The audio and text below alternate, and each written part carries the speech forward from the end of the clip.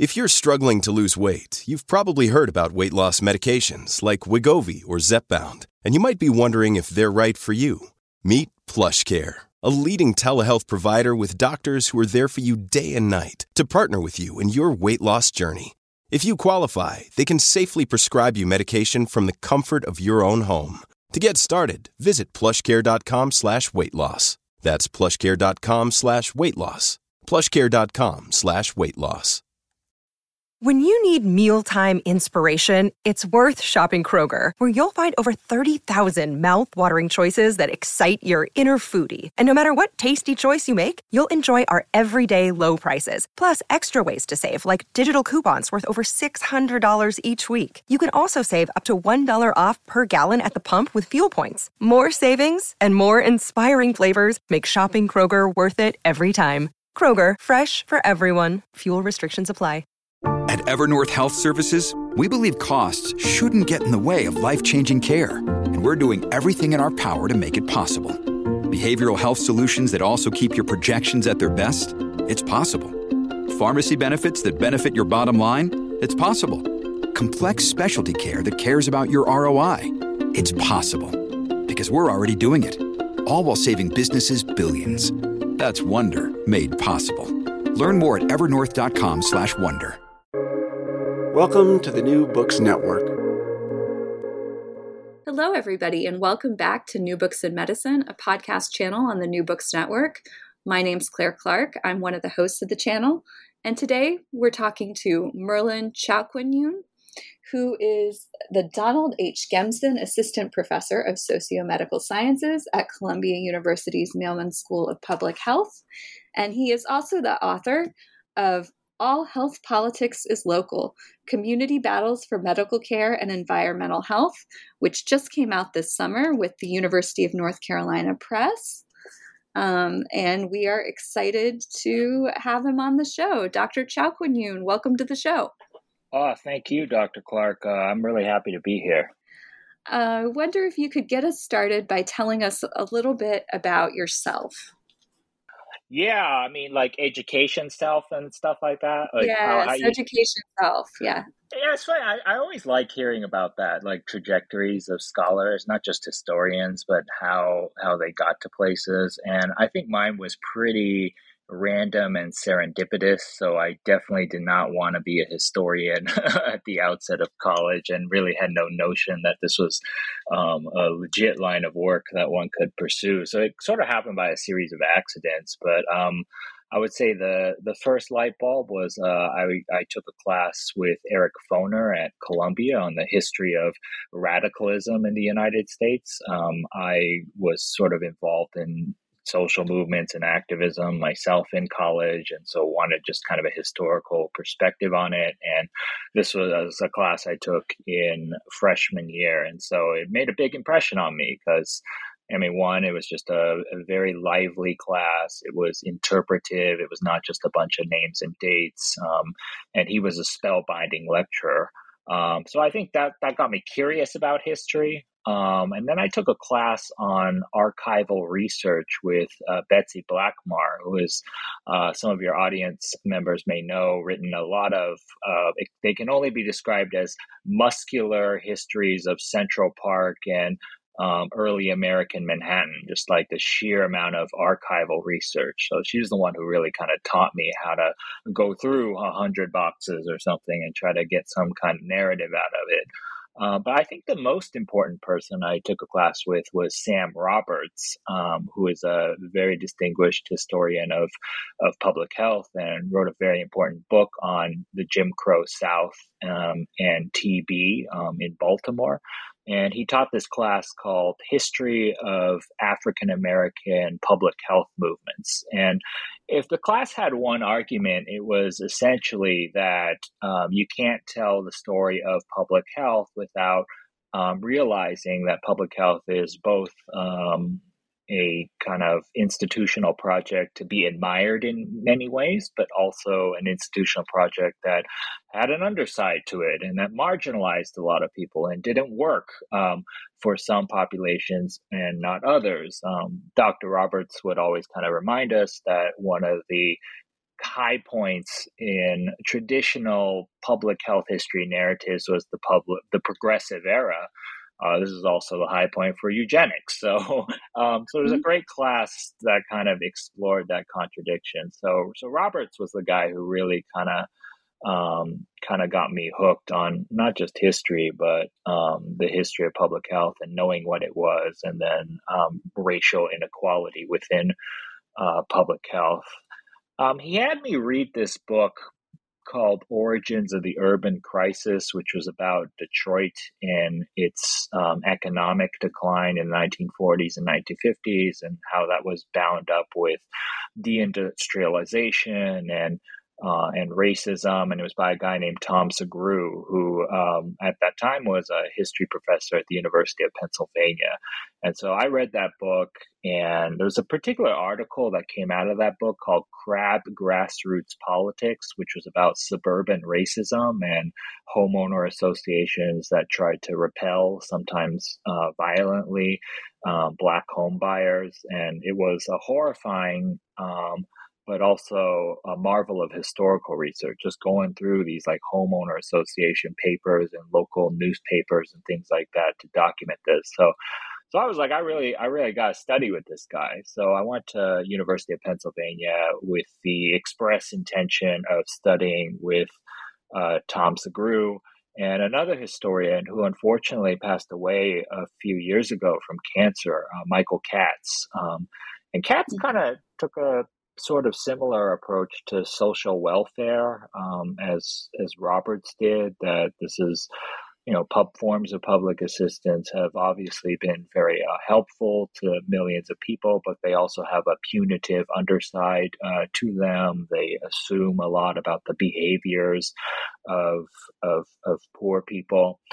He had a book that made a big impression on me also in undergrad called The Undeserving Poor, which was about where does this notion that there are some poor people who deserve assistance and that there are others who should be shunned, where does that come from? And so Katz was a big influence on me too, and I wanted to go study with him. And then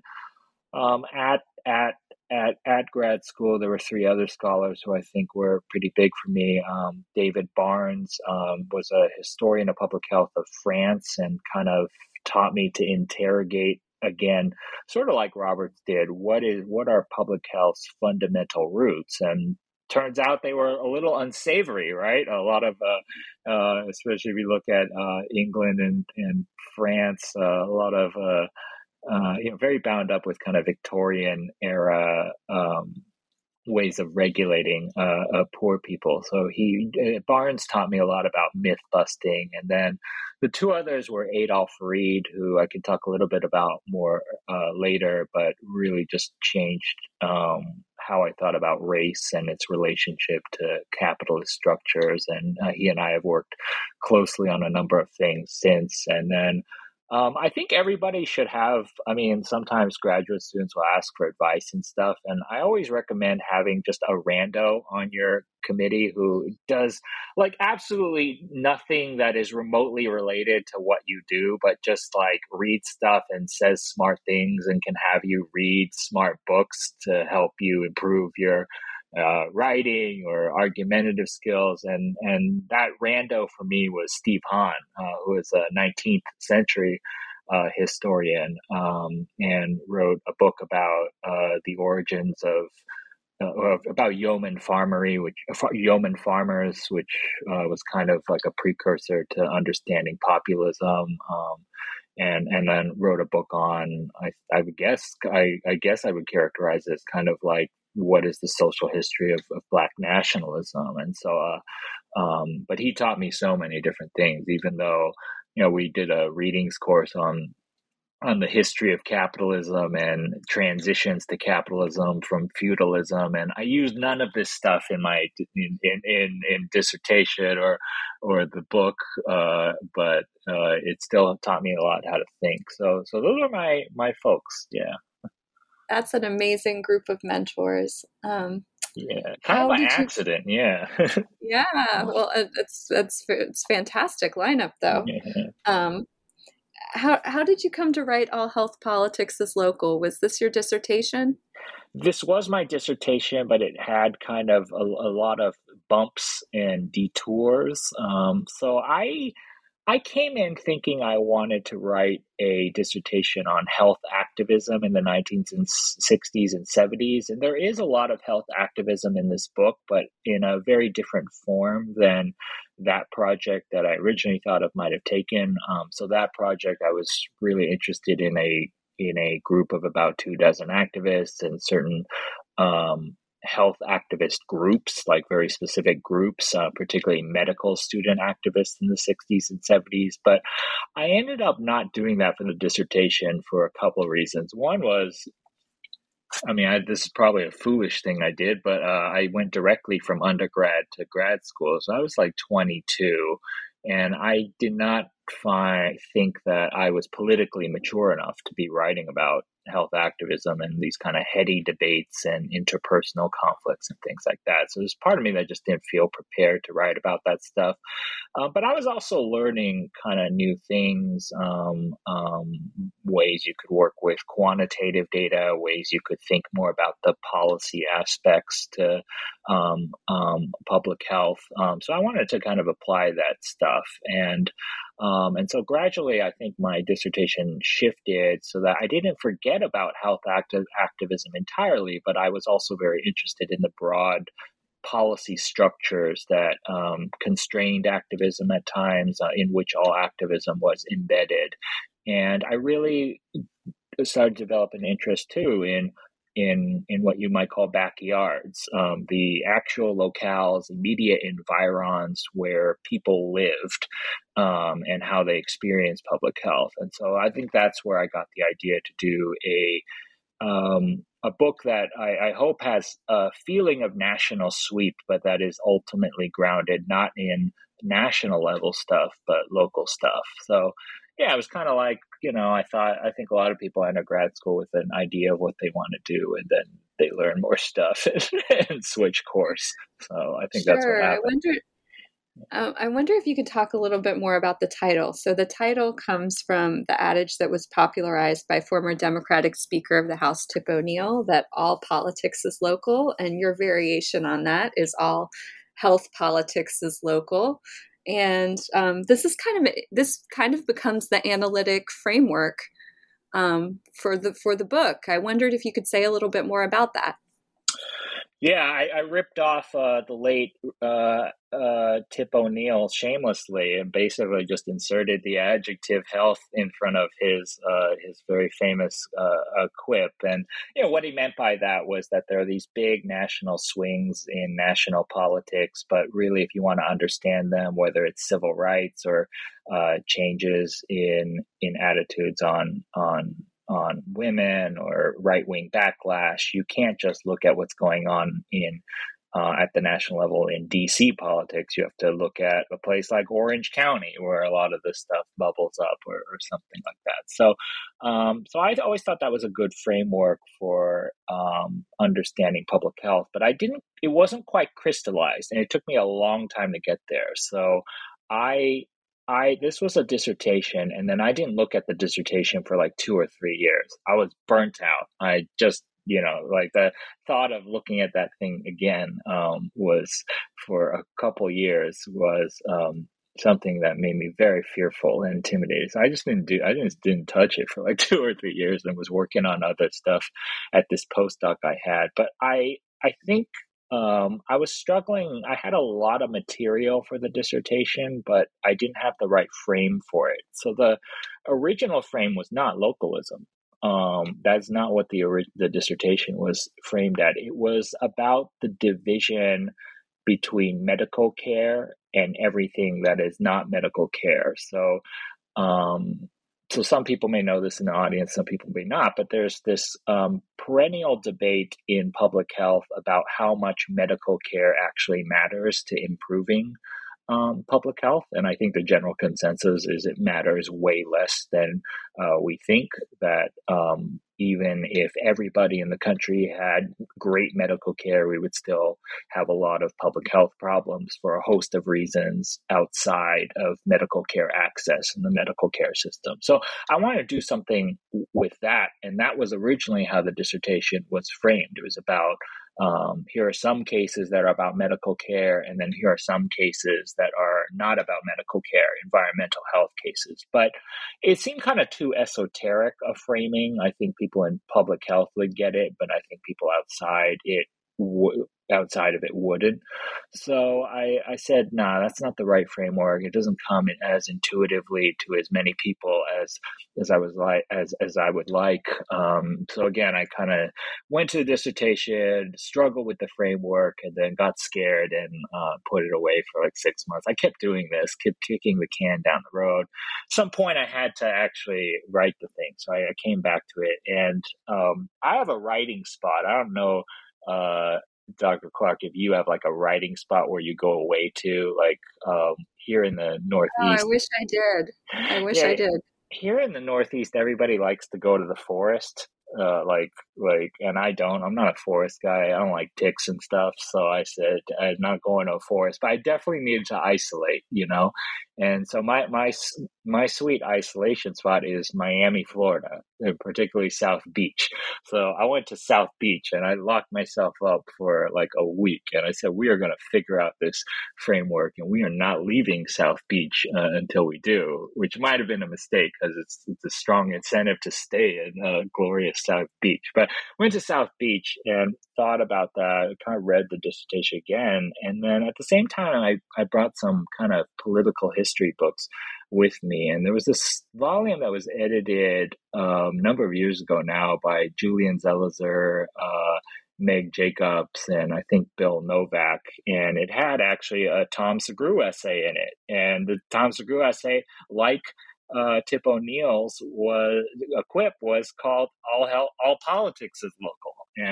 And in that essay, Segru talks about how even with the growth of the federal state and the federal government, local impulses are still important. And so there was kind of this sudden light bulb in my head. I said, that is what you are writing about. Like, fundamentally, you chose to do local studies. You chose to do local studies because you thought studies that were too centered on the national level, and particularly national quantitative data, sort of missed the thicket of what goes on at the micro level on the ground. And local strategies are also what all of your actors in this tale are ultimately get behind. These kind of local grassroots bottom up strategies. That is the framework for your book. So Tip O'Neill bailed me out, and Segru bailed me out, and that was how I kind of came to use that framework. Yeah, but it was kind of a weird thing, because it's like, the text of the book is probably like 70% the same as the dissertation, but that 30%, made the difference, the wrapping. And sometimes it's the wrapping that I think people get stuck with in the revision. I don't know if you had that experience when you're no, right? We're not here to talk about my dissertation first book, but I definitely think it works. And you say in the book, you say that most of our synthetic accounts of health politics are at the national level. And when I think about the books that are out there about public health, I think that's right. I think, this does fill a gap that exists. And I'm curious how you chose. So you look at health activism in New York, Los Angeles, Cleveland, Ohio, and Central Appalachia. And your time period is from the 1960s to the 1980s. How did you come to research these places and this time period? No, great question. So there's both intellectual reasons and then fake reasons, no, there's intellectual reasons that are somewhat fake and somewhat real, and then there are real reasons. And very few historians, I think, cop to the real reason, but I'm going to. So New York was close to Philadelphia, where I was doing my dissertation, or it was going to grad school, so I could count on friends to who would let me sleep over while I was doing archival research in New York. I'm from Los Angeles, and my mother still lives there, so I could stay at her house. So boom, already you got free lodging at two places. So that's the kind of non-intellectual reason. The real more serious reason was I was very interested just in the war on poverty in general, as a period. The war on poverty in Great Society is a period of substantial federal government growth, but also a period and a set of programs that I think don't quite get the regard and the respect, both among the general public and historians, that they deserve. So there's all this, literature on the New Deal, and then literature that more recently has pointed to the more unsavory aspects of the New Deal, how some aspects of the New Deal may have simultaneously created a new social safety net while also creating racial inequality and marginalization. And I've always thought it kind of curious that people don't look to the Great Society and the war on poverty as a foil to that, because the war on poverty and Great Society, as flawed as many of the endeavors within them were much more inclusive than than the New Deal.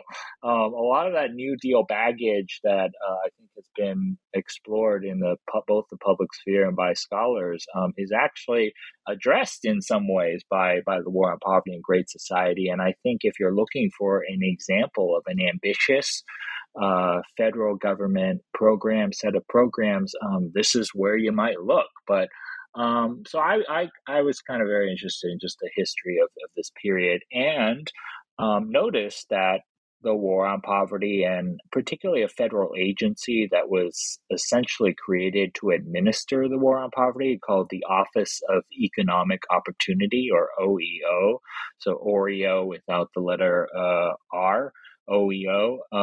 I noticed that they funded a lot of health programs, and particularly what we now call community health centers. So these are low cost, sometimes free places where you can at least get primary care, and usually they had kind of some interesting social service functions as well. And I noticed that the first ones were all open in the four regions that I chose. Los Angeles, one of the first ones was in New York. Cleveland had one. Central Appalachia had one in Eastern Kentucky. So that was kind of the thread, was you follow OEO and follow OEO to places that have good archives. So these were and places you can live for free at least some of the time. So which was LA and New York. The ecological story, the environmental health story, was a little trickier. But so Los Angeles, just growing up, I knew is a place with a very troubled past when it comes to ecology then and now. So I knew there was probably a story there, and there was. And then Central Appalachia I picked largely because at the time there was a lot of, this was like, I don't know, 2010 or so, there was a lot of scientific literature appearing on coal mining, and particularly this process called mountaintop removal, where you essentially explode part of the mountain to get to the coal seam. And it's a pretty devastating process just for ecology, but also for human health. And I wanted to know the history of that. And so that kind of made Central Appalachia a potential prospect for another environmental health story. And that's how I picked that. So there, well, I didn't want to just pick a basket of random places. I was looking for kind of some threads. And so OEO was a thread for the medical care side. And then for the environmental health side, eventually I was looking for a strong comparison and divergence in success. And so LA in the book was a success story in terms of controlling environmental health problems of the time, and Central Appalachia was not. So there was kind of a nice foil there and a nice entry point to a comparative analysis. Great. Yeah. Instead of going sort of location by location, the rest of my questions are all going to focus on different tensions that the book covers, sort of the various different battles that are in your subtitle. So I'll ask you to kind of talk about more than one of these cases at once, I guess, instead of going in order through each of the towns, or each of the locations, which I think would be kind of boring. So I'm going to ask some bigger picture questions. Oh, okay. So in each of the locations, New York, LA, Cleveland, Central Appalachia, there is a tension between the community and the medical institutions that are supposed to serve it. So in New York, there's a problem of the sustainability of public hospitals. And in Los Angeles, there's a problem of medical maldistribution, so a lack of health services in the predominantly Black Watts neighborhood. In Cleveland, there's a problem of access, and that is that the renowned Cleveland Clinic exists amid a blighted and racially segregated neighborhood. And then in Appalachia, there's a problem of mismanagement of government funds that are intended for the improvement of local health services. Can you talk about what each of these stories have in common in terms of the tensions between the community and then the medical institutions? Yeah, no, that's a terrific question. I think there's like maybe two or three kind of common points, even though, because one of the arguments of the book is that you have to go local to see local variation and how local idiosyncrasies impact what are common health problems in very different ways. So there's a lot of difference among these four places that are due to local characteristics, unique characteristics, but there are also some commonalities. So I think two or three of them are. The first is just like an extraordinary faith in local imperatives and changing things at that level. So in the case of Cleveland, it's not the problem wasn't that there was no healthcare in Cleveland. Cleveland then and now is actually famous for having a lot of innovative healthcare infrastructure, but the problem is a lot of that healthcare infrastructure is only open to people with deep pockets. And so the idea was to open healthcare up and extend it to places that had previously been denied it. As you mentioned in the Los Angeles South Central Watts example, it's somewhat different. It's billed where it never existed, but the common thread in all of this is to do stuff at a very local level, particularly in the form of new facilities or changing the facilities that existed. So it's kind of this faith, this local imperative, this local thrust. That's one commonality that threads it, and it's also projects that involve local people. So these are not endeavors where some functionary from a Washington, D.C. agency is called in from outside.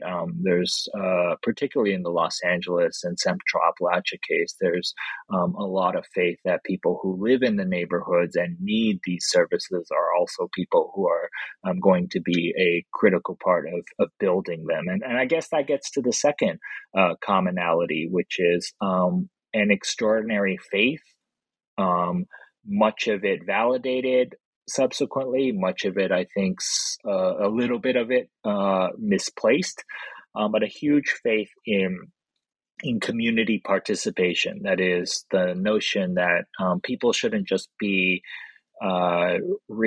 passive receivers of services that medical doctors and other wonky experts make for them. They should have an active part in shaping the nature of those services and shaping the administration of the institutions that they rely upon. And this is something that's kind of in the air just in broader American society in the 1960s and 1970s. So there's a very famous phrase that was made popular by the group Students for a Democratic Society: participatory democracy. So this is, the notion that there are lots of powerful institutions that we all have to, that we are all reliant upon in our day-to-day lives, and they are the actual inputs that we have on how they're run and how they serve us are actually foreclosed. And these are insular. And so the notion of participatory democracy is, people should have a say in the kinds of institutions that shape their lives. They shouldn't just, again, be passive receivers of those institutions' actions. So I think community participation is the second thread running through this. And it actually becomes part of government policy. So the agency, the War on Poverty agency that I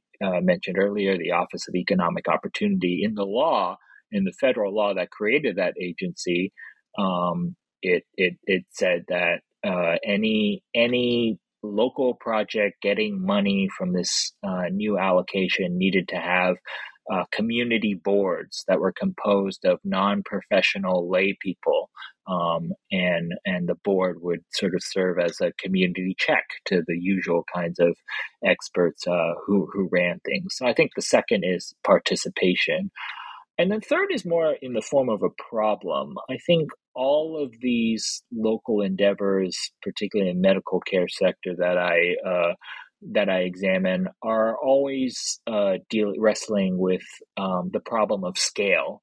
So you have one great project in one neighborhood, but ultimately that's just one project in one neighborhood, and even that one neighborhood project can't serve everybody in that neighborhood. So how do you actually expand this so it's not just this one isolated node that's a success, where even though the rest of the system is deficient? And I don't think they quite solve that problem. And I think many local endeavors today are dealing with the scale problem. So there are a lot of your listeners may know of community level NGOs who do amazing work, but they do amazing work that may improve the lives of 5,000 people when there are actually 500,000 people in a city that need their lives improved. So I think the problem of scale and both the beauty and potential, but also the huge limits and constrictions of localism, that's a third theme. So they all kind of are rooted in as you pointed out, the analytic frame of the book.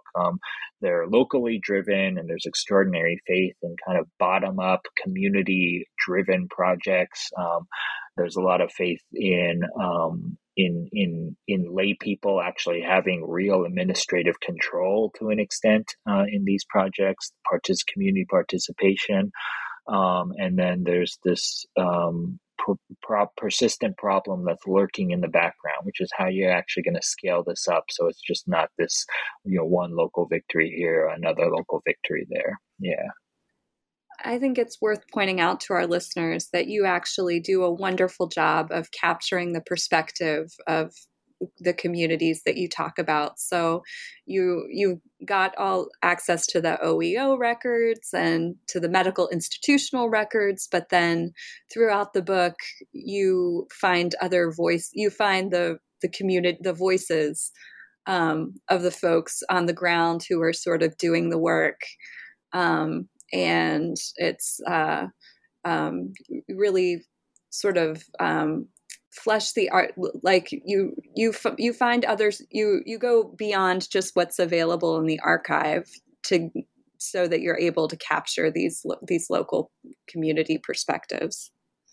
Yeah, and here I gotta thank, and this is kind of a thing that became apparent to me both in writing this book and researching kind of community health topics, is that as you say, there's a lot of stuff you can find out about the bureaucracy and the government agency aspect of it in your traditional archives that are held in libraries, academic institutions, the national archives, and things like that. But those are often missing, as you say, voices of actual people who experienced and lived through these programs.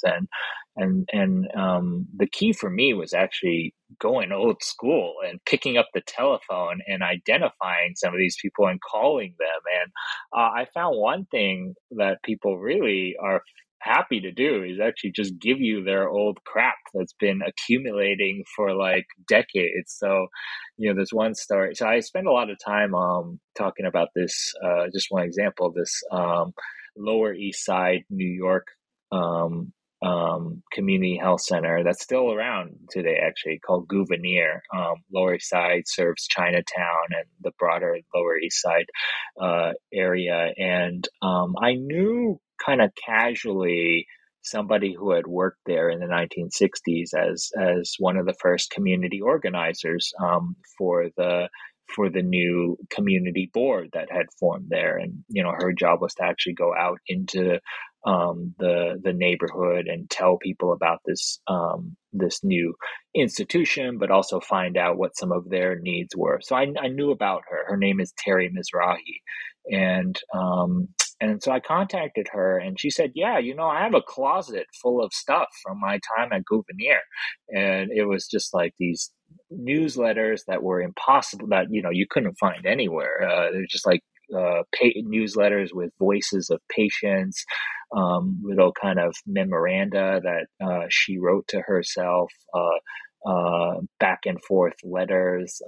between her and some of the other employees, and that gave you the sense of the ordinary people who use this facility much more than your traditional government documents. But it all came from just asking Terry, "Hey, can I borrow this stuff?" And she said yes. So I encourage anybody listening to not be afraid to pick up the phone or email people whose names you stumble across, because they might just have a bunch of stuff that can help you get those voices for sure. Yeah. Hey, it's Ryan Reynolds, and I'm here with Keith, co-star of my upcoming film, If, only in theaters May 17th. Do you want to tell people the big news? All right, I'll do it. Sign up now and you'll get unlimited for $15 a month and 6 months of Paramount Plus Essential Plan on us. MintMobile.com/switch. Upfront payment of $45 equivalent to $15 per month. Unlimited over 40 gigabytes per month. Face lower speeds. Videos at 480p. Active Mint customers by 531.24 get 6 months of Paramount Plus Essential Plan. Auto renews after 6 months. Offer ends May 31st, 2024. Separate Paramount Plus registration required. Terms and conditions apply if rated PG. What a gold mine. That's amazing. Yeah. Yeah. Two more questions about sort of common themes in the book. Two of the battles discussed in the book are over environmental health. So there's the story of smog in Los Angeles, and then the story of, as you mentioned, strip mining in Appalachia.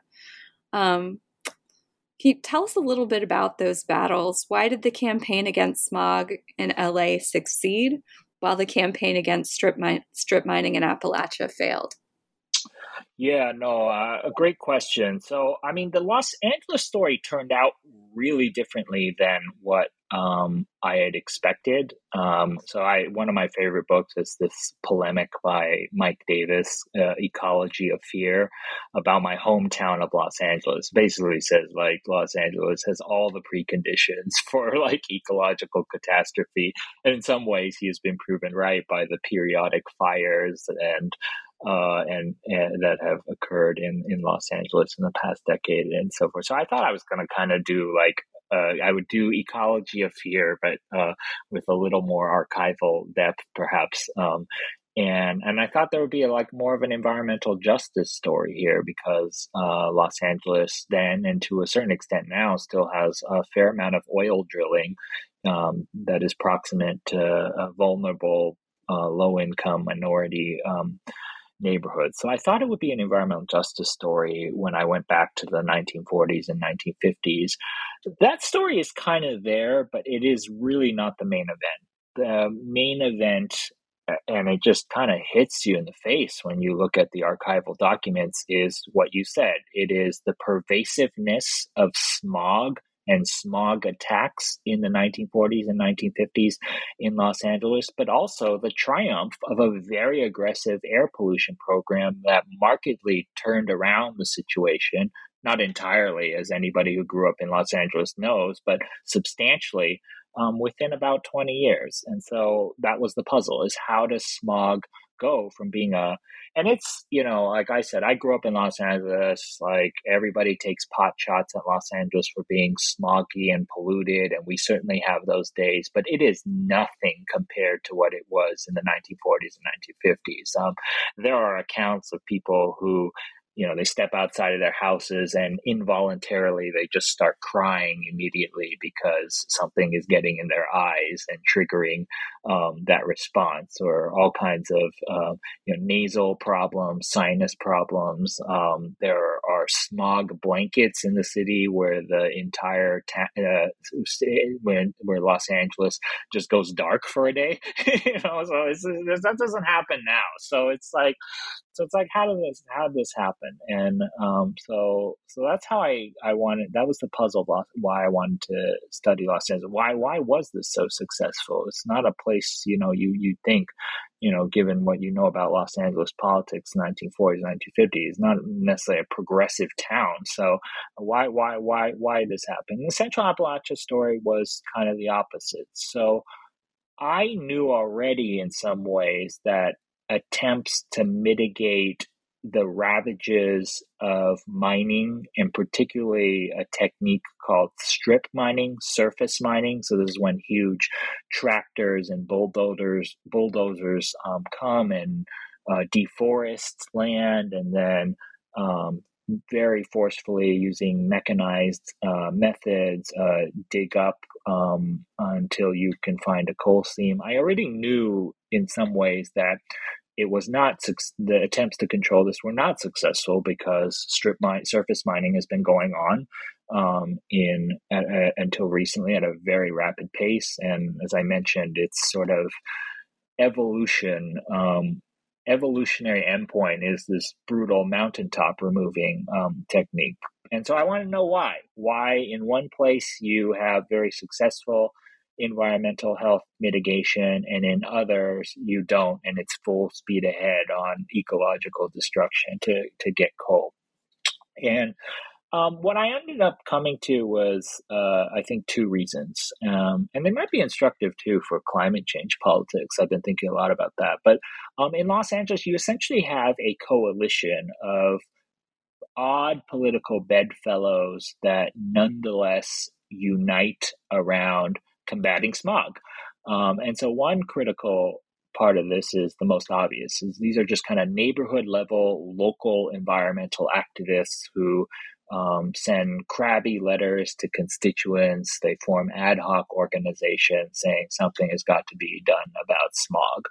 But it's not just them. They sort of lock arms with a group, a subset of the Los Angeles elite, the Los Angeles County Medical Association, which in other contexts is a completely reactionary right-wing association, really gets behind the smog battle, because all these physicians who are members of it see their patients coming in with smog-related illness. And but I think the most important actor in the coalition is kind of the recreation and tourism industry. Because if Los Angeles in 1940s, 1950s marketing itself as, sunshine city, beautiful, utopian, coastal place to shoot movies, to go on vacation, and there are smog blankets, like, it kind of undermines the whole marketing thing. So the recreation industry also played a big role in pushing for smog. And I think I argue they essentially back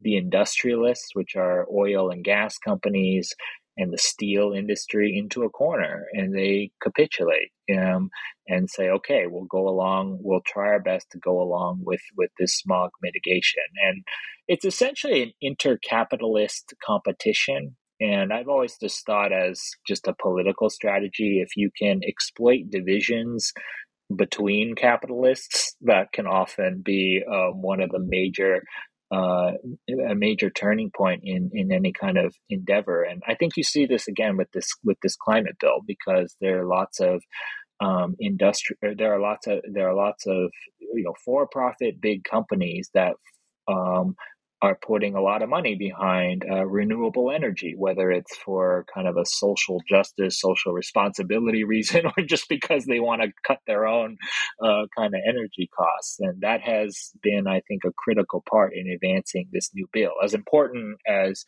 climate activists are and environmental activists, this new bill actually has a substantial amount of corporate support as well. And that's what happened in Los Angeles, too. The non-industrialists kind of got behind it. I think the other reason was kind of an ideological reason. So I come up with this term that I call the Industrial Ecological Accord.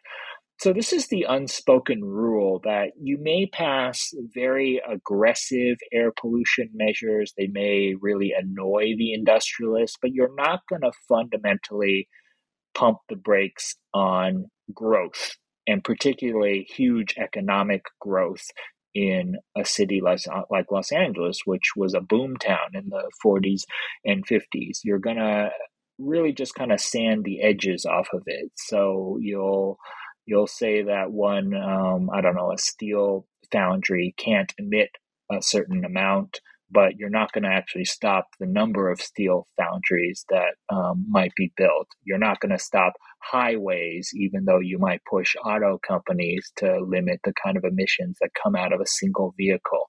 So the Industrial Ecological Accord is this kind of agreement from industrialists that they'll try their best to limit emissions and adhere to rules, but the fundamental growth imperative is not going to end.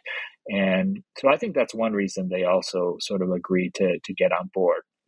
The foil is Central Appalachia. There's no kind of coalition like this. Kentucky, as you know, has a lot of energy interests that still play a disturbingly large role in government.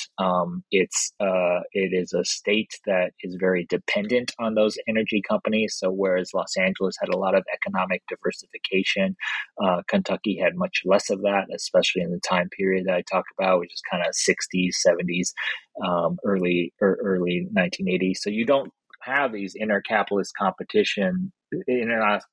tensions that you can exploit.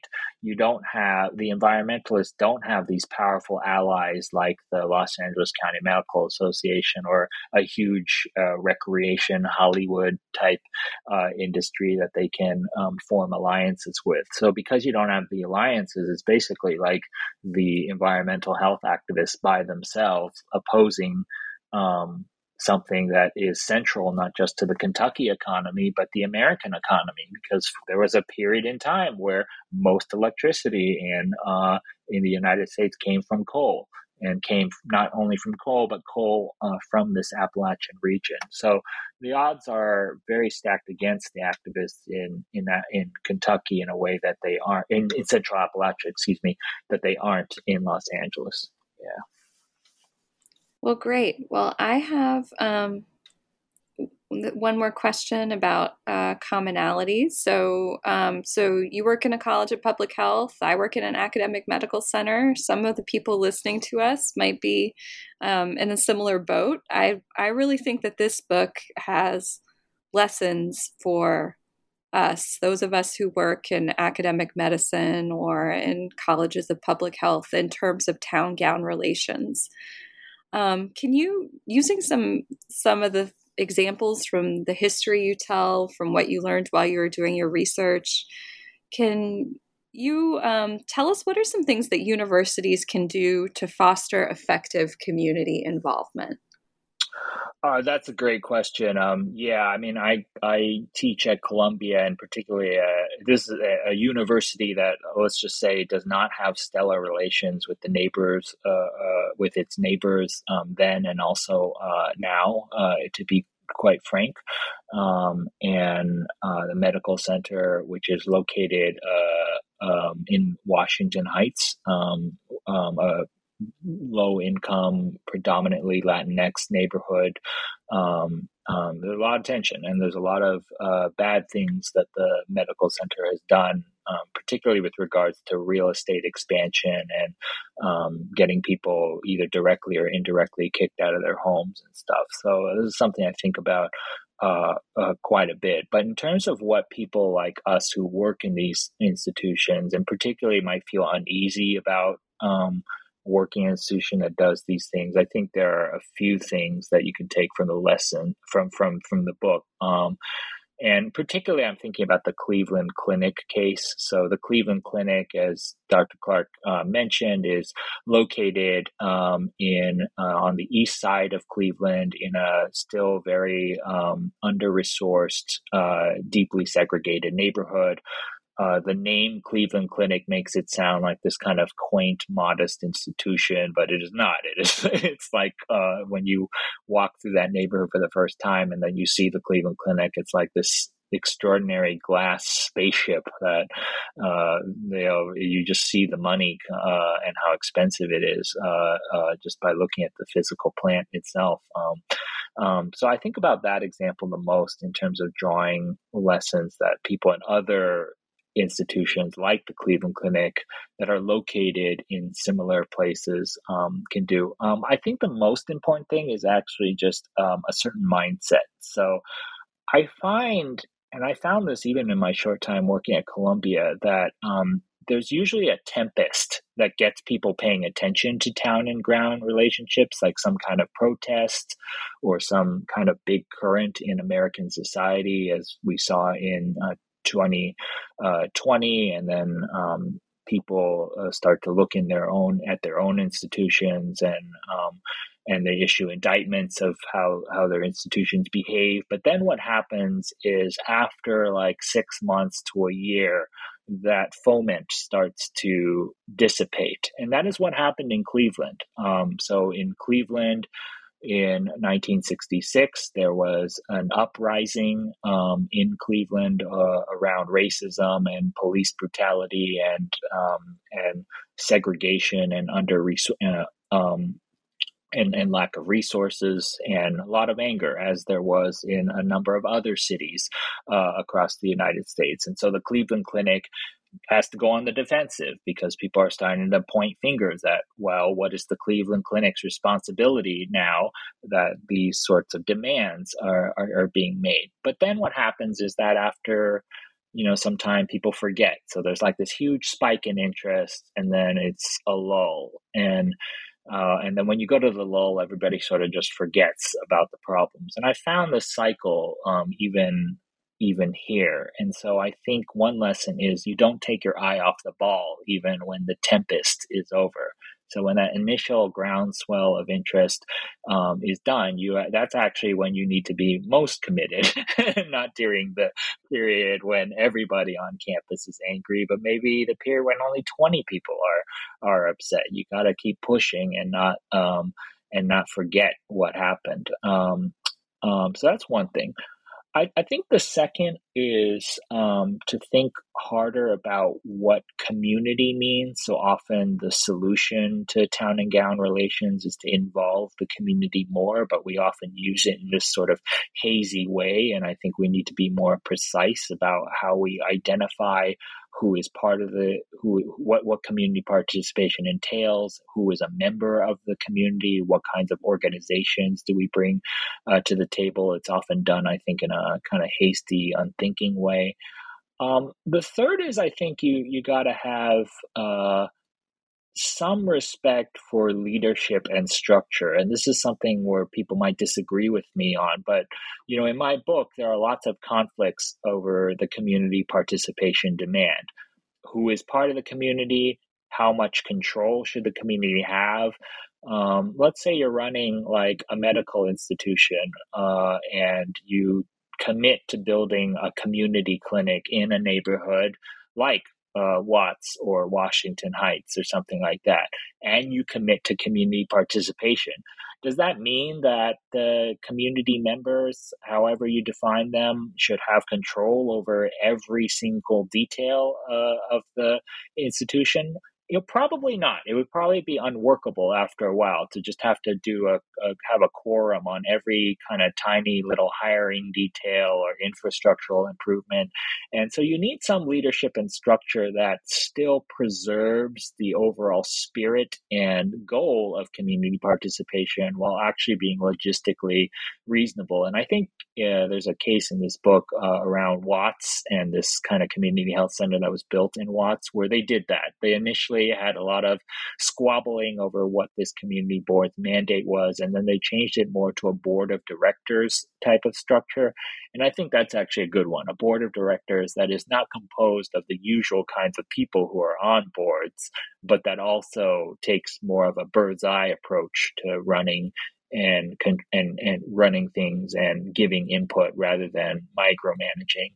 And then the last, and I sometimes laugh at this because it doesn't seem that sophisticated. It's not like a super, I don't know, theoretical, conceptually rich kind of observation. But the one thing that I found hugely important when you're trying to mend town and gown relations and improve community participation and the community stake in an institution is good interpersonal skills. You just need people who are really good at diffusing conflict. So when a community organization becomes furious at some administrator at the university and things get very vitriolic and heated, you need people who can actually bring sides to a table and diffuse the conflict and actually forge a path forward. And I think that's actually a really rare characteristic in activists, in organizers, in advocates, just people who have this kind of sixth organizer sense of how to be a good human. And there are a couple people in this book who I actually got pretty emotional researching them because I was like, man, like we've got this person is so good at at observing, micro level human behavior and understanding how to navigate it. And particularly the Watts people. There's these two.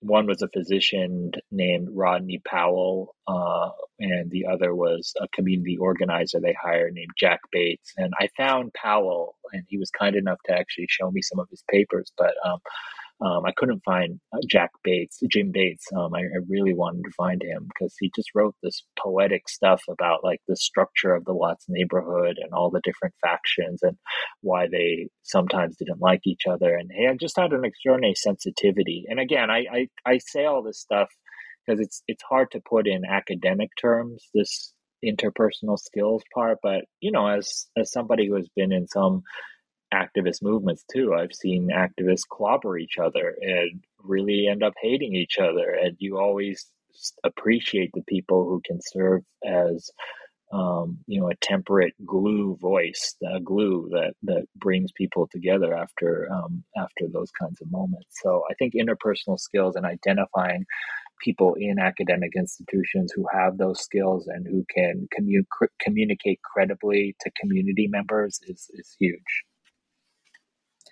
Well, you talked a little bit about the problem of scale. That brings us to your conclusion.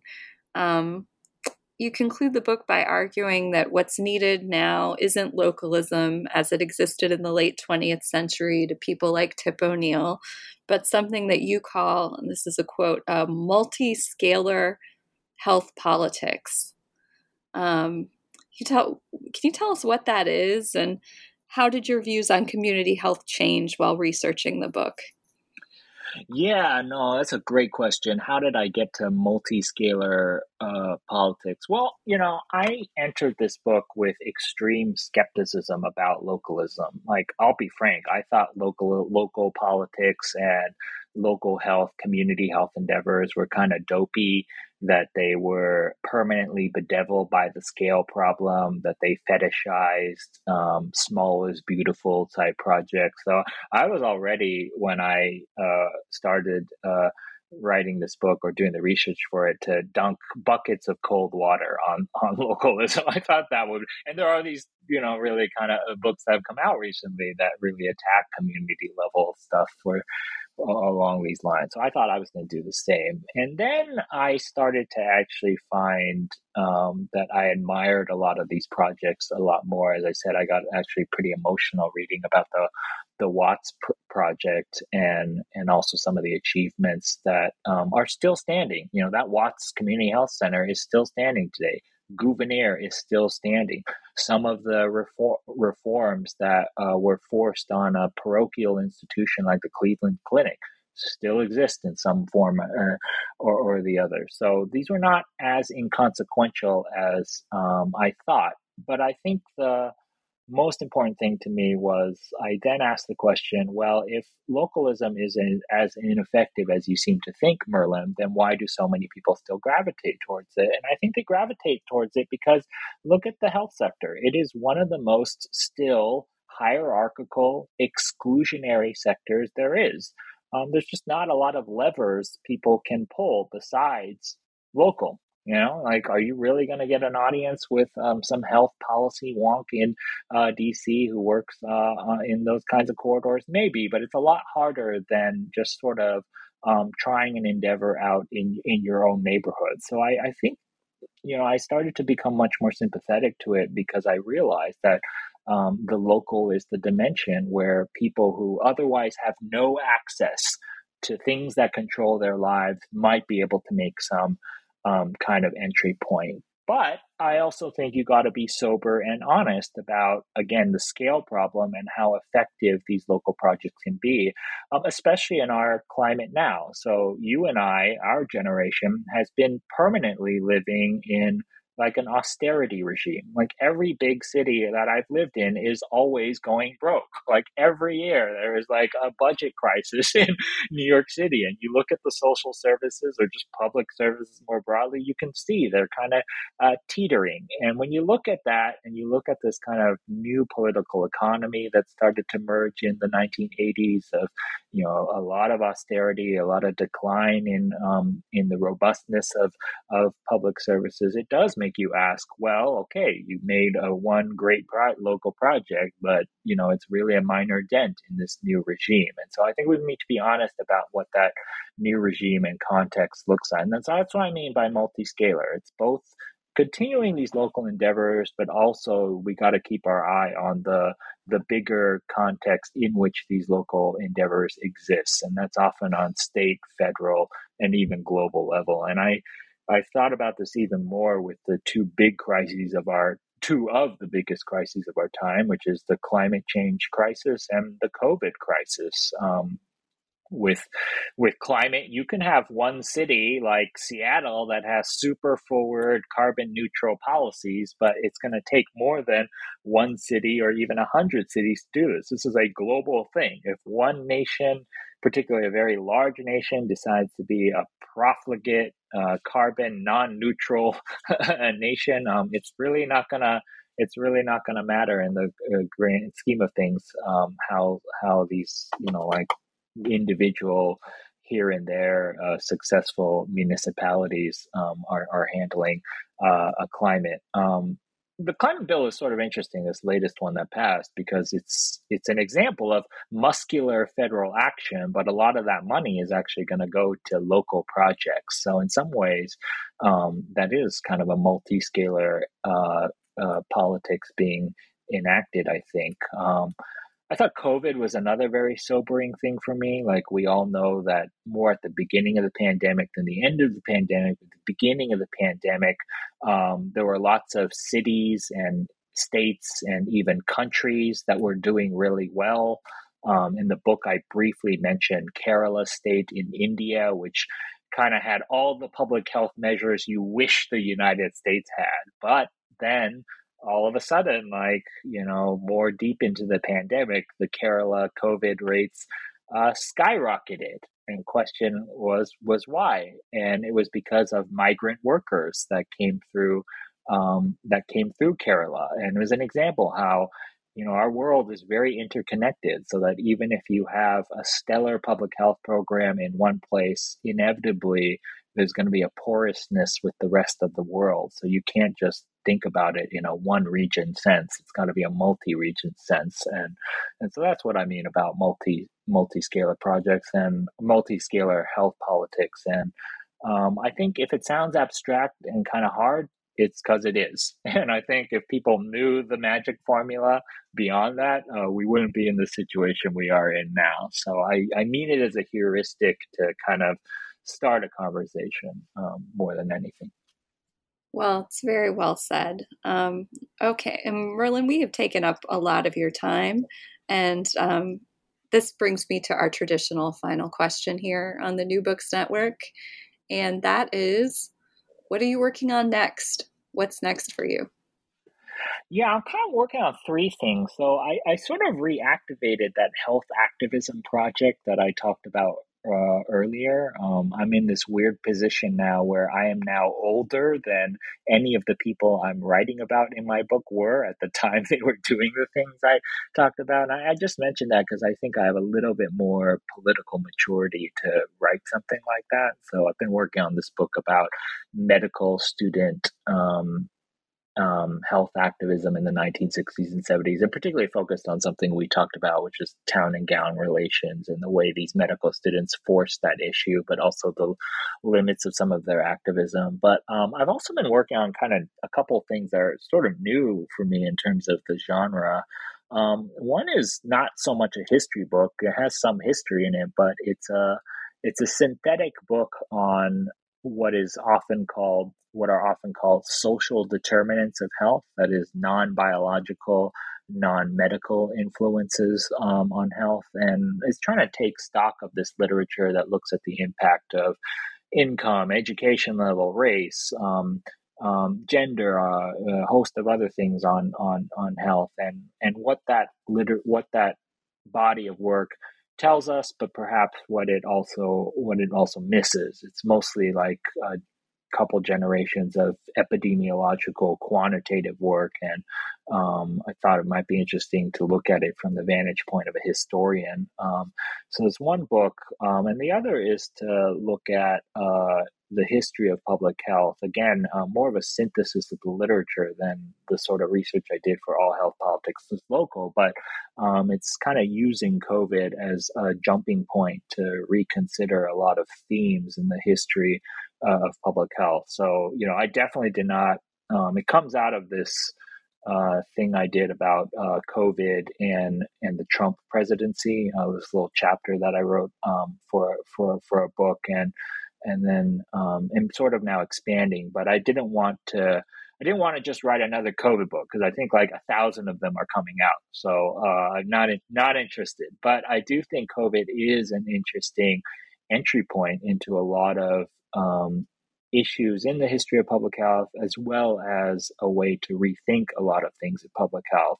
One thing I'm rethinking, just to give an example, is I don't know if you do this, Dr. Clark, but I used to do this in my history of public health classes where I basically go in and I'd say, all right, until like maybe the mid 20th century at the latest, there was lots of infectious disease. And then the infectious disease fell, and we're not going to worry about that anymore. And it's now all chronic disease. Yeah.